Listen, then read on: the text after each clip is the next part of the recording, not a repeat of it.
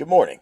This is the February 24th episode of the Daily Wrestling News Show, where we're on a mission to teach, learn, and remember the history of professional wrestling with everyone who wants to join us. I'm John, and on today's episode, we're talking about what changed the game on this day in 2014. When the WWF took its flagship program Monday Night Raw to TNN, which would become Spike TV, back in 2000, it came after attempted negotiations with the USA Network failed to reach an outcome that the WWF was looking for. That outcome, as it was revealed in the ensuing lawsuit filed by the USA Network, was that the WWF wanted its very own dedicated network. They had floated the idea during renegotiations to acquire the rights to the USA and Viacom's Sci-Fi Network and reformat it to a dedicated wrestling channel. Now, I'm no legal eagle, so I pay very little attention to who's suing who every other day of the week, but my ears definitely perked up in 2000 when this news hit the internet as the trial was unfolding. An entire network dedicated to wrestling? An ESPN for wrestling? Oh, please, tell me more. The folks at Viacom told then CEO Linda McMahon that, quote, no one's going to give you a network, unquote, and it turned out they were right. The WWF won their lawsuit in June of 2000 and left the USA Network for TNN in late September that year, only to return to USA in October of 2005. But that didn't stop the McMahon family from wanting something of their very own. It took more than 13 years, a likely uncountable number of hours of computer programming, and some borrowing of technology from Major League Baseball and the BAMTech subsidiary of the Disney Corporation. But on February 24th, 2014, the WWE launched the WWE Network at 11:05 p.m. in the East, following an episode of Raw from Green Bay, Wisconsin. How big was this announcement? Well, to give you some perspective, that episode of Raw also featured the return of Hulk Hogan to WWE television for the first time in 7 years. He would announce that he had finally come home. And furthermore, he would be the official host of WrestleMania 30 that April in New Orleans. But even Hogan's segment was little more than a thinly veiled advertisement for the one true star of the night, the WWE Network. Is the return of the Hulkster not big enough for you? Well, that Raw also wrapped up with Paul Heyman and his client Brock Lesnar in the ring. They were very unhappy about being left out of the WWE Championship picture and the WrestleMania 30 main event that was set to feature Batista and Randy Orton. The Authority had countered with the consolation prize, as Heyman put it, of an open contract for Lesnar to fight anyone he wanted. But it wouldn't be Batista or Orton, and it wouldn't be for the WWE Championship.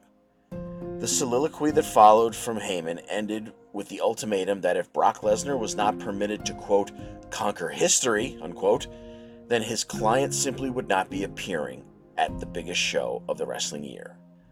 Gong!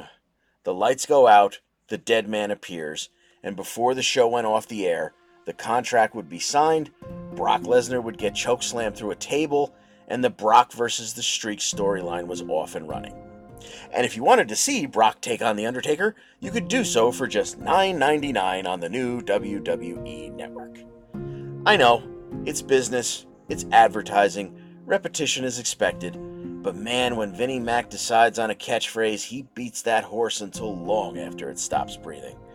Whether it was Todd Pettengill promising mega glitz and mondo glamour ad nauseum during the WrestleMania 10 pre-show, or Vince, Macho Man, and Rob Bartlett reminding us that the new Raw was, quote, uncut, uncensored, and uncooked a dozen times during its one-hour debut on USA in 1993, or everyone involved in the January 2014 press conference to announce the upcoming network launch, leaning into that phrase over the top as if it meant anything to the WWE universe.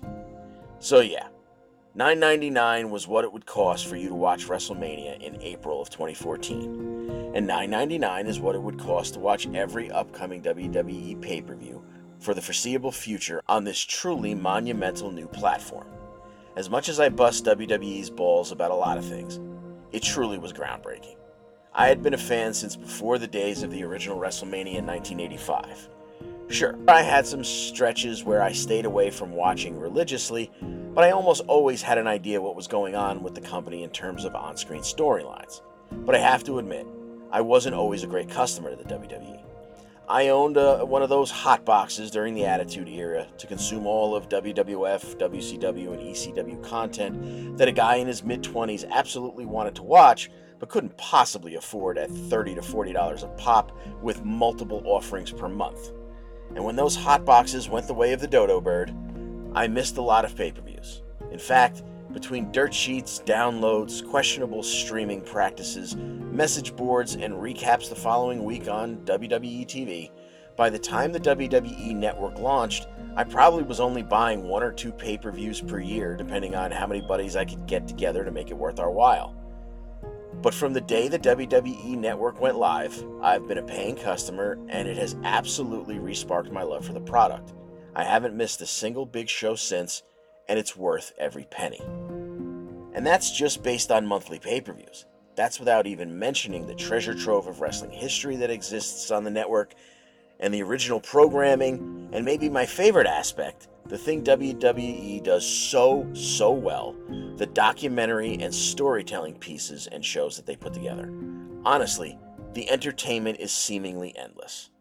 And one of my closest friends has 3 amazing daughters who love their daddy and all his favorite pastimes. The oldest was under the age of 10 when the WWE Network launched. Those girls would come home from school, knock out their homework, and hustle down to Dad's man cave to watch some TV. They didn't ask for SpongeBob or Peppa Pig or any of the other inane crap that the current young generation unfortunately grew up on. The most popular refrain when it came time for some entertainment was, "Daddy, can we watch the network?" Although Vince took some crap from the likes of UFC's Dana White and other critics for, quote, giving away his product for $10, unquote, I can't imagine how you see the WWE Network as anything but a rousing success. It brought back fans like me who were watching, but not always.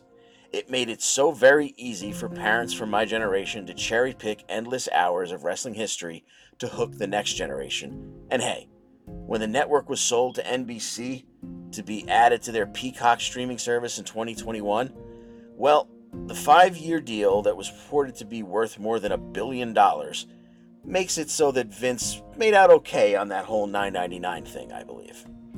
And it all started on this day in wrestling history, February 24th, 2014, with the launch of the WWE Network in the US. Canada would join the fun in July, Asia and some European countries in August, and the UK finally got their access in February of 2015. Well, that's our show for today. The Daily Wrestling News Show is a Minutes to Bell Time production.